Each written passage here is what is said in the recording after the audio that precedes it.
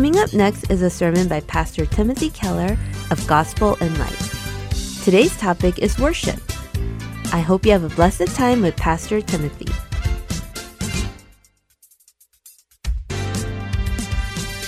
This is Psalm chapter 95, verses 1 through 11.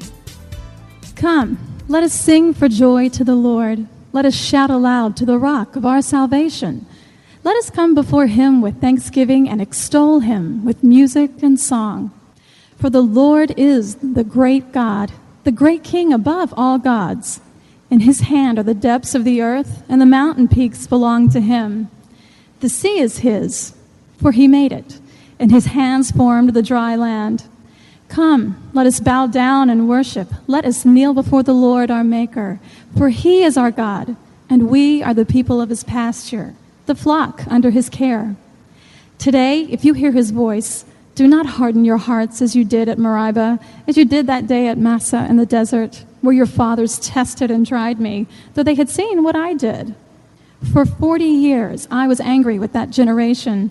I said, they are a people whose hearts go astray, and they have not known my ways. So I declared an oath in my anger. They shall never enter my rest. This is God's word. I've been away. I've been sick. I had, in the middle of June, I was diagnosed with thyroid cancer. I think most of you know that. So in the middle of June, they took my thyroid out. See, there it is. I was hoping it was weighed 50 or 60 pounds. It would have been a wonderful way to, I think it was like 5 or 6 ounces or something like that. I'm not back to full strength at all. However, I wanted to come because I ran out of thank you notes. There's been so many prayers, there's been so much support, there have been so many innumerable little kind of gifts. We finally got to the place where I felt I had to come at least today and just at every service thank people for all the support. A lot of people have faced harder things than this. One of the things I wrestled with is the question of how do you face troubles like this with peace, with rest, with equilibrium? And I came to realize that weekend that it's not mainly through petitionary prayer. See, of course the Bible's filled with petition, where you go to God and you make your needs known and you cry out and you ask for success and you ask for healing and you ask for all that. You should do that, you will do that, and we did do that, and that's in the Scripture, of course. But the ultimate and main way to handle the troubles of life with peace is not just through petitionary prayer, but through worship. Through worship. This particular psalm is the classic text in the Bible about worship. It's the venite, because in Latin the first word is venite, O come. And through the centuries of the Christian church has looked to this maybe more than any other single place in the Bible to inform our worship. This text tells us almost everything we need to know. It tells us what worship is, why should we worship, and how can we worship. First, what is it?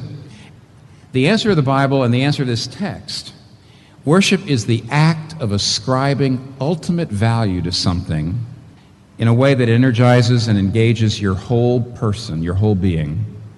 Let me break that down for you. First, worship, according to this text, is something that engages every aspect of your being, mind, will, and emotions. It's very easy to outline the text, and notice there's 3 calls. Verse 1, verse 6, verse 8. Verse 1, we're called to worship him with the emotions. It's emotional language. Sing, shout aloud, thanksgiving, extol, music. Secondly, in verse 6, we're called to worship him with our will, not just our emotions, with our will, because the language is that of submission, of volition. Come, kneel, bow down. And then lastly, in verse 8, it's the language of reason. It's the language of thinking. Hear his voice. Listen to his voice. Accept what he says. It's the language of thinking and of understanding. In other words, worship is something that engages you, mind, will, and emotions, your entire being. And this is extremely important to understand, because if you go to some kind of ritual and you go through the ritual and you affirm the doctrines and beliefs, and if you do that without ever experiencing in your inner being a ravishing sense of beauty and joy, it's not worship. Or let me just flip that over. You could go to a service and experience great emotion. You could weep. You could have an aesthetic experience. You could have an emotional experience. But if it doesn't change the fundamental way in which you live, if it doesn't change your character, if it doesn't change the life patterns, it's not really worship. Because bowing and kneeling without joy, or on the other hand, shouting and singing without bowing and kneeling in the life, without change in the life, it's not real worship. You may be having a cultural experience, you may be having an emotional experience, you may be having an aesthetic experience, but it's not worship. Worship entails the entire being. But what is it that engages the entire being? It's an act of assigning ultimate value. Now, what do I mean by that? If you take a look at the psalm, you'll see that all of the emotion and all of the great engagement is stemming from something the psalmist is doing. In verse 1 and 2, it says, sing and shout and come before him with singing. And then look at verse 3. Look at the first word. For, because he's great, he's king, in his hands are the depths of the earth, the sea is his hands for the dry land. Now, look down at verse 6. Come, let us bow down and worship, let us kneel. Verse 7. For he is our God. He's not just a great God, he's our God, and he's a shepherd. And he entered into a relationship with us, and he's made us his people. All of the emotion, all of the worship, all of the life transformation is coming from something the psalmist is doing. He's taking an inventory of the excellencies of God. He's going over them. He's going through them. He's enumerating them. He's reflecting upon them until there's an explosion in his life. The best illustration of this I can give you is this one. Imagine a woman, and she's inherited a piece of jewelry, a brooch, let's say, from her mother, and she got it from her mother.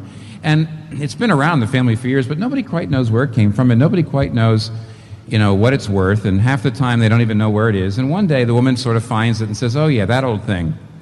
I think I'll go get it appraised. So she takes it to a jeweler, and he gets his little jeweler thingy, the little eye thingy that he puts in his eye, and he begins to look at it. He starts to look at things like he notices the way the facets refract the light. He notices colors. He notices texture. And bit by bit, as he's looking at it and he's thinking about it, all of a sudden, after several minutes of this, his little eye thingy pops out. And he starts to have labored breathing, and he begins to feel faint because he realizes this is some lost, ancient, unique piece of jewelry. The craft with which it was made has vanished from the face of the earth. Nobody even knows how to do it anymore. This is unique in its beauty. It's priceless. And the reason that he's suddenly experiencing, all his mind, his will, and his emotion is all engaged, the reason why that is happening is because he realizes the value of what he has in his hand. He realizes in his hand is something more valuable than all the jewels in his shop, all the jewels he's ever had in his shop for 30 years. And of course, when the woman comes to understand the true value of what this thing is, she also is astounded. She's thunderstruck, and she realizes she has not been living in accordance with the value of what she had. Because she didn't understand the true value of it, she wasn't living it all the way she ought to be living. I mean, her entire life has changed now that she sees the value of it. That illustration tells you what worship is. The psalmist is calling us to do exactly what the jeweler does. It starts rationally. It starts with thinking. It starts with looking at who he is, what he has done. It enumerates, it inventories, it goes through until it dawns on you the value, the beauty of who God is. The reason you can't come up with a better illustration than that is the very English word worship comes from the Old English worthship. Worship is to see what God is worth and to give him what is worth, to see and grasp his worth in such a way that you begin to live in accordance with it. Most of the people in this country, we know from the polls, believe in God. In a sense, they have God. They say, I pray to God sometimes. I believe there's a God. I believe there's a creator. And most people believe in God. But they have God the way that woman had the brooch. Completely unaffected, completely unaware of the value of it. The difference between a limp along life, a common kind of just limp along, just get along life, and a transformed life, a life just shot through with thanksgiving and joy, is not the difference between not believing in God and just believing in God. It's the difference between not believing or believing and worship. It's worship that does it. Worship is an act of ascribing ultimate value to God, seeing what He's worth, and living in accordance with it in such a way that it transforms your whole life. That's worship. Nothing less. It's not just a little inspiration. It's not just a little pick-me-up. It's not just something that makes me feel like I'm part of a community, which we'll get to in a minute. It's existential essence. It's ascribing ultimate value to God in such a way that it galvanizes, electrifies, and changes your whole life. That's what worship is. Secondly, the text also tells us why we should worship. Why should we worship God? Why should we work at this? The answer to the text, why worship God, is because you're already worshiping something. You're already ascribing ultimate value to something. Your whole life is already controlled and oriented towards something to which you've ascribed ultimate value. Put it this way. The world is not simply divided into people who worship and people who don't. The world is divided into people who worship things that will distort your life, people who worship the wrong things, and people who worship the only proper object worthy of the worship of your soul. Those are the only two prospects. You're either worshiping the wrong things or you're worshiping the only one whose worship will not distort your life. You see, look at verse 3. Here's the answer. Why should we worship? For the Lord is the great God and the great King above all gods. Now, do we say, oh, that's just an antiquarian, that's just a leftover from the primitive times in which people believed in many gods. They were animists. They believed there was a mountain god, and there was a sea god, and there was a land god. And of course, what the psalmist is doing in verse 3, 4, and 5 is he's saying, no, the Lord God is the great God above all the gods. Over the mountains are His, the sea is His, the land is His. And of course, this is a mere antiquarian interest to us because we're not primitives, we're not animists, we don't believe in many gods, and that's all there is to it. Wrong. Verse 3 tells us the very essence of worship is to recognize. You will not be able to worship unless you recognize your heart has already ascribed ultimate value to something. And the process of true worship of God is to recognize where your worship already is and transfer your ultimate value to God.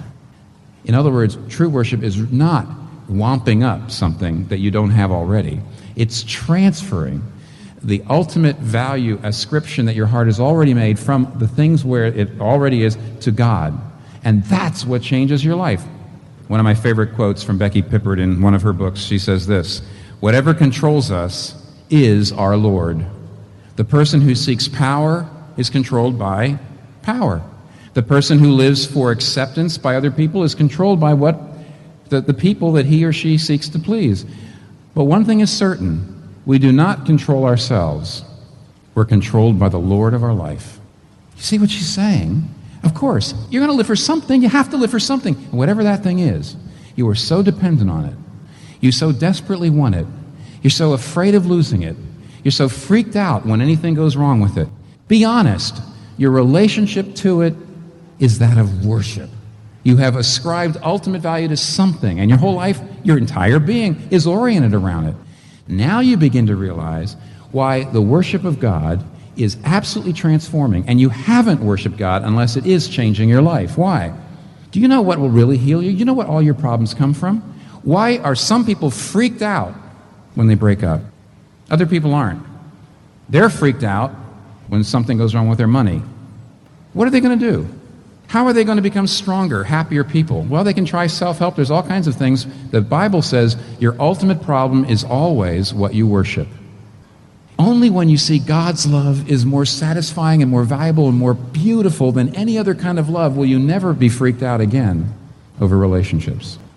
Only when you see God's honor and a relationship with Him is more beautiful, more powerful than any other form of honor or pleasure will you not be freaked out over getting criticized or failing. And if you keep getting freaked out, and if you keep finding yourself just rolled around emotionally, and if you are constantly struggling with anxiety or despondency or nervousness or fear of what people think, nothing less than reassigning the ultimate value of your life from where it is, to God will heal you and change you and make you infallibly happy. Do you see it? If you don't understand that this is what worship is not just sort of coming and doing a duty. Worship is recognizing you already have ascribed something. You've assigned something ultimate value in your life, and worship is a process of every time you reflect on Him through singing, every time you reflect and praise Him, every act of worship is healing yourself, moving yourself, pulling your heart off of those things which control you onto the one thing that will not distort your life. And you see, a Christian, and if you could have one perfect act of worship in which you perfectly valued Him, in which you perfectly enjoyed Him, if you completely enjoyed Him as He is, you'd be perfect. Nothing would get you down. Nothing would destroy you. You could face anything. But of course, all of our acts of worship are imperfect, and therefore, bit by bit by bit, as we worship, and as we get better and better at worship, we change where our heart looks. We reassign the ultimate value to the one that will satisfy us if we get Him and forgive us if we fail Him. If you're living for achievement and you fail that God, it'll never forgive you. You'll hate yourself forever. If the thing you're really looking for is love and romance or family, and somehow you fail that God, it'll never, never forgive you. You'll hate yourself forever. This is the only God who's a shepherd. This is the only God. We're the people of His pasture. We're the flock of His hand. He's the one God who forgives you. He's the only God who died for you. So why do we need to worship God? Because we're going to worship something, and anything else but the real God will distort our life. Now, having said that, and realizing now the importance of worship is not just something you're supposed to do as a kind of duty, it's the ultimate need of your heart. It's the ultimate need of your life.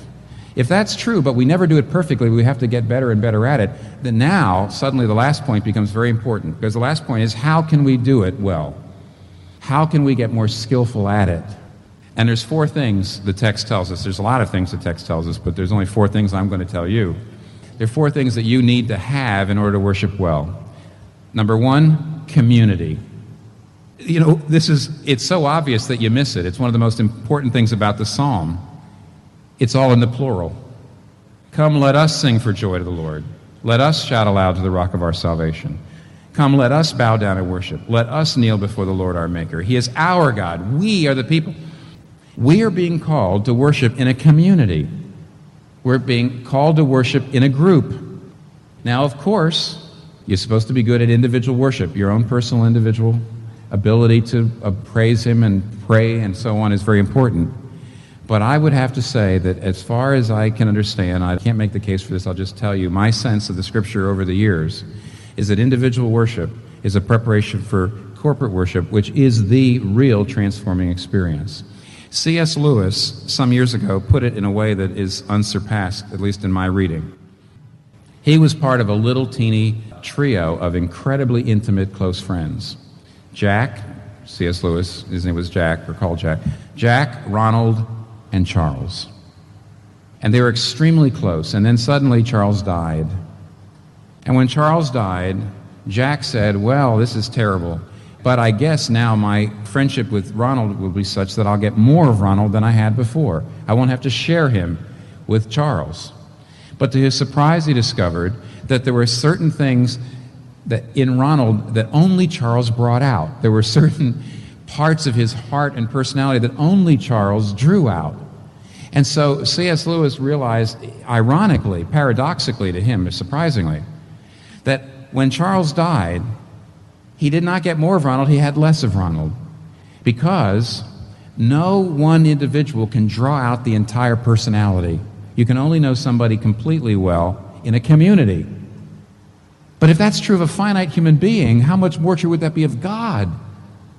And that means that unless you are in a worshiping community, I know this goes against our modern, Western, individualistic, consumer understanding of spirituality.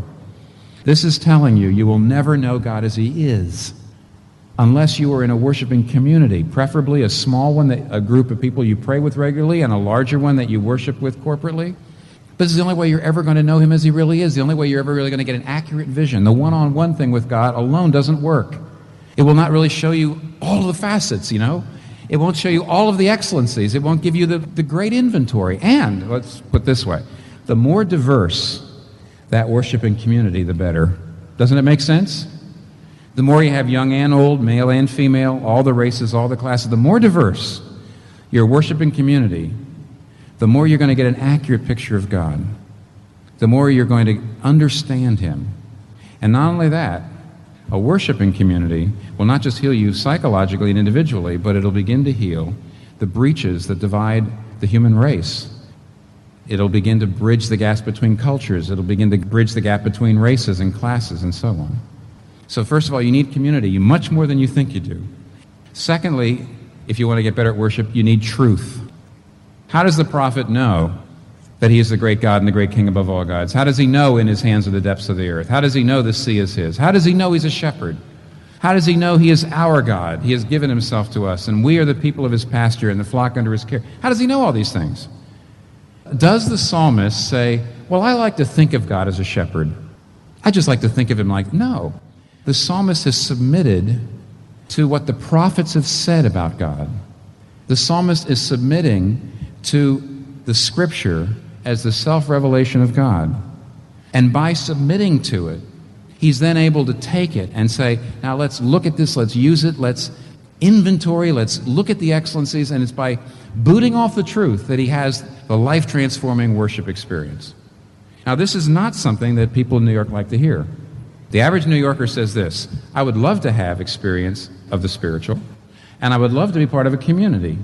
But the third thing they say is, I want to kind of design my own religion and God.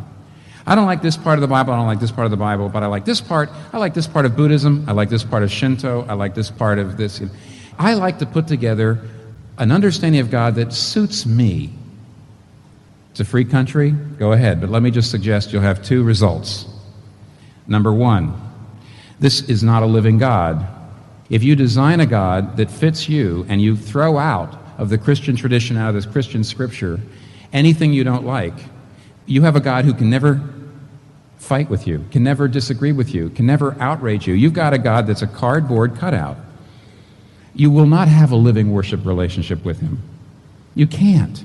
So the first thing is, you completely, if you are not willing to submit to the truth of the Scripture, if you're not willing to submit to a body of truth as self-revelation, you've completely cut yourself off from any real ability of having spiritual experience. Secondly, you've completely made it impossible for yourself to be part of a community. Do you realize if you've created your own personal understanding of God that's unique to you, you've isolated yourself, completely isolated yourself. Because I submit, even to the parts I don't like and don't understand, because I say, I listen to what the prophets and the apostles and the Scriptures say about God, I submit to it. The ironic thing is, if you say, I want to have spiritual experience, but I do not want to submit to a body of truth, that seems so oppressive to me. Okay, design your own God. It will not be a God you can have a worship experience with. You will not be part of a community. You'll be spiritually absolutely isolated. You need the truth if you're going to have the transforming experience of worship. So first you need community. Secondly, you need the truth. Thirdly, you need the Spirit. Now, the word Spirit doesn't show up in here anywhere. However, it does tell us this: the purpose of worship is to come into His presence, to come before Him. Look, come, let us sing for joy to the Lord. Let us come before Him with thanksgiving. Look at verse 6. Let us bow down and worship. Let us kneel before the Lord. Now, this is confusing to some people because they say, why are we talking about coming into God's presence? Isn't God everywhere? Doesn't Psalm 139 say, wherever I go, there He is? Isn't God everywhere? Yes. But why does the Bible also say, why does David say in Psalm 51, cast me not away from thy presence? Why does Isaiah say in Isaiah 64, why does he say, oh, that you would rend the heavens and come down? Oh, that the mountains would melt at your presence. The answer is that in spite of the fact that God is everywhere, by the mediation of the Holy Spirit, if you use the truth, if you do this in community, if you understand the purpose and nature of worship, sometimes the Holy Spirit will make you aware of the very presence of God. You will sense His reality. He will be present, palpable. You can almost feel Him. present in his power, or present in his grace, or present in his love, or present in his majesty, or present in all of those things. Now, the Spirit, in John 3 it says the Spirit is like the wind, and in many ways, a Christian who's skillful at worship is like a sailor. Sailors cannot generate the wind. Sailors cannot create the wind. But sailors are skilled and all set up so that when the wind does show up, great things happen. Sailors are ready for the wind. Sailors are looking for the wind. And sailors know exactly what to do when the wind happens.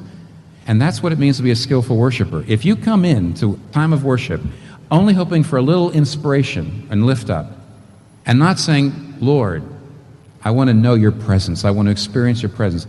If you are skillful at what the psalmist is doing here, if you know how to put on the jeweler's little thingy, if you know how to look at the truth, if you know how to do this, if you know how to worship, you're expecting this, you're seeking this, and you're like a sailor. You can't generate it, but when it comes, you'll know what to do. You're seeking it, you're expecting it, and that's also a skill that you have to have. So you need community, number one. Number two, you need truth. Number three, you need the Spirit. And number four, you need gospel Sabbath rest. Look at the very last part of the passage. It's very confusing. The first part of the psalm seems very good and upbeat and seems very obvious, and all of a sudden it gets really severe. It's a real downer. Why would you end a psalm on worship with such a downbeat thing? Suddenly God says, you remember what happened in the desert? You know what happened in the wilderness. When the children of Israel were on their way to the promised land, they were on their way to the rest of the promised land. They were in tents and they were in the desert, and they were restless and they were homeless. And they were looking for that rest of living in a land of milk and honey. But there was the first generation that came out of Egypt. They were so stubborn and they were so unwilling to listen to me that they died in the wilderness. They wandered and wandered and wandered and died in the wilderness. And it wasn't until the second generation that got in to experience my Sabbath rest. Now, why would this psalm end with this? Why would it do that? The book of Hebrews in the New Testament makes a big deal about the fact that this is how Psalm 95 ends. The book of Hebrews asks a question. It says, now, if it's really true that Joshua finally got the children of Israel into the promised land and they experienced the rest, why was it that centuries later, Psalm 95 warns worshipers not to miss out on the rest of God? And so Hebrews chapter 4 puts it like this. It says, now God says, they shall never enter my rest. And he set a certain day, calling it today, though a long time later he spoke through David, as was said before. Today, if you hear his voice, do not harden your hearts. Now, this is the Hebrews writer, if Joshua had given them rest, God would not have spoken later through David about rest. There remains then a Sabbath rest for the people of God. We who have believed enter that rest. For anyone who enters God's rest rests from his own work, just as God did from his. Let me put this in a nutshell. The Hebrews writer is being very logical. Why would David in Psalm 95 warn worshipers not to miss the Sabbath rest of God when Joshua got the people into the promised land? Well, the Hebrews writer concludes, what this means is the physical rest that the children of Israel experienced must be pointing to a deeper rest that is still available for us and that we can miss. There must be a deeper spiritual rest. What would it be? Well, just as God on the seventh day rested from his physical work, so in the gospel, we spiritually rest from our good works. And what the Hebrews writer is saying is this. The gospel is that Jesus Christ came to earth, and he lived the perfect life in our place as our substitute. He lived the life we should have lived. He died the death we should have died. Religion says, if I live a good life, God will bless me. I give God a perfect life record, then God blesses me. But the gospel, Christianity, says exactly the opposite, that God gives us in Jesus Christ a perfect record which we receive by faith. It's exactly the opposite. But the ultimate rest would be to believe the gospel. Because if you believe the gospel, you rest from your works spiritually. What that means is you don't have to live up anymore. You don't have to be perfect. You don't have to know that everything is going well in your life for God to bless you. Do you realize that whether you're religious or irreligious, you're working. If you're a moral, religious person, you're trying real hard to be good so God will bless you. If you're an irreligious person, you're trying extremely hard anyway because you've got an ultimate value, remember? You're trying real hard to be savvy or to be cool or to be successful or to be pretty or to be handsome or to be something. And underneath it all is this deep current of insecurity, saying, if I'm really good enough, if I work hard enough, then I'll know I'm somebody. The gospel ends all that tiring work. And the gospel gives you deep and final rest. He already loves you. He already accepts you in Christ. Why would it be at the end of a psalm on worship? Because if you don't understand gospel rest, you're going to turn worship into one more work. It's going to be one more thing on your rat race. You're just going to say, if I come to worship and I do it right, and I pray well, and I never miss church, then maybe God will bless me. And instead of transforming your life, it'll just be one more load weighing you down. And you won't be really serving God. You'll be serving the God of morality. And you'll be looking to yourself, not to Him. And you won't have a life shot through with joy and thanksgiving. Do you have that clear insight? Do you understand that? If you don't have that insight, you need community, you need truth, you need the Spirit, and you need gospel rest, that crucial insight, or worship will never change your life. Conclusion. Remember I told you in the beginning that right before the surgery, I was struggling with the question, how do you really face these toughest issues with peace and rest? Well, the answer came to me when I was studying Psalm 57. Psalm 57 is a very strange psalm. The reason it's very strange is the psalmist talks about how bad things are in the life. There's enemies here and things are falling apart. But instead of asking God to change it, instead of saying, oh Lord, give me success, give me healing, let the surgery go well, right smack in the middle of all of his inventory of what's wrong with his life, 3 times he says the same thing. 3 times he suddenly says, be exalted, O God, above the heavens, and may thy glory be over all the earth. Then he goes back to talking about how bad things, and all of a sudden, the second time he says, be exalted, O God, above the heavens, and let thy glory be over all the earth. And he goes back. He never asks for anything. He never says, oh, help me here, help me there. All he said is, I see how great you are. I see how majestic you are. Now, there's plenty of places in the Bible that show us that when we're in trouble, we should ask for things, ask for help.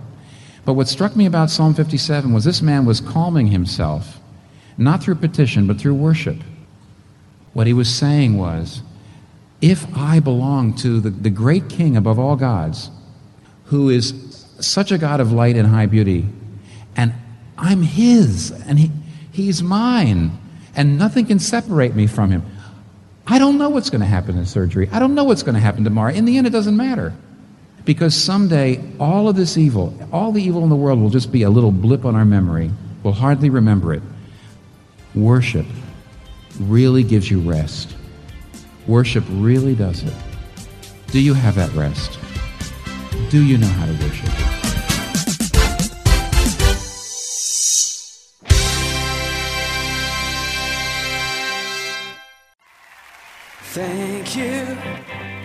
Thank you for the blood that you shed.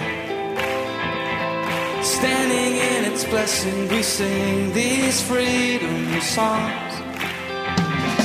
Thank you for the battle you won. Standing in your victory, we sing salvation songs. We sing salvation songs. Opened a way to the Father, where before we could never have come.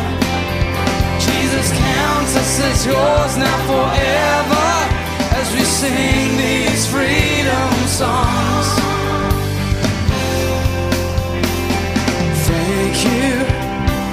Thank you for the blood that you shed. Standing in His blessing, we sing these freedom songs. Thank you for the battle you won. Standing in your victory, we sing salvation songs. We sing salvation songs, yeah. You have opened a way to the Father, where before we could never have come. Jesus counts us as yours now forever, as we sing these freedom songs.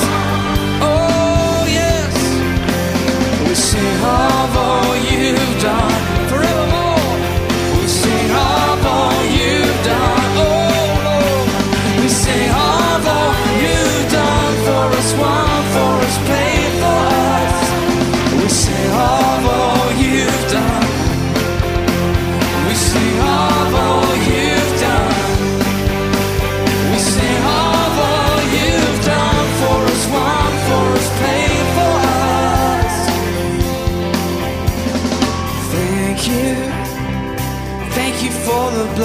we share.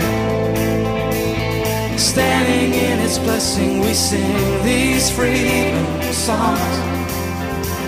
And I thank you for the battle you won. Standing in your victory, we sing salvation songs. We sing salvation songs. Yeah.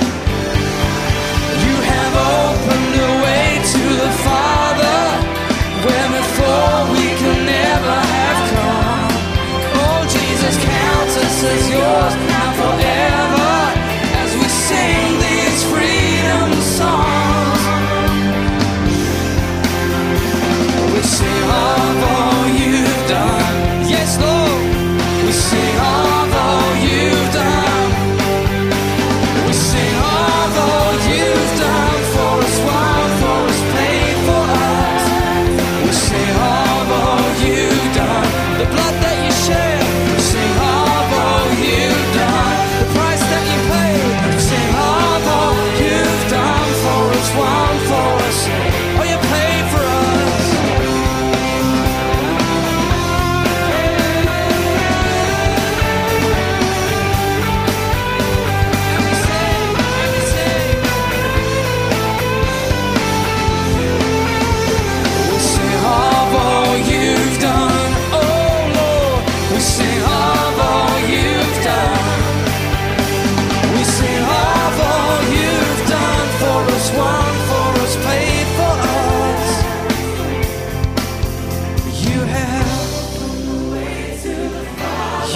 Opened the way we can never have known. Jesus counts us as yours now forever. Jesus counts us as yours. So we sing to you, Lord. We sing of all you've done. We sing of all you've done. We sing of all you've done for us, won for us, paid for us. We sing of all you've done. We sing of all you've done. We sing of all you've done for us, won for us, paid for us. Thank you, Lord.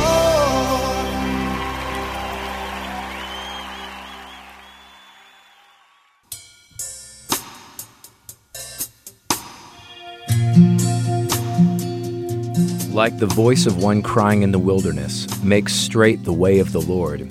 Heart and Soul Gospel Ministries is looking for those who will partner with us in this ministry of making a path straight for the Lord directly to the hearts of listeners. If you would like to partner with us to preach the gospel of Jesus Christ and deliver the saving grace of our Lord to others through volunteering, through prayer, and through donations, please call us at 602-866-8999.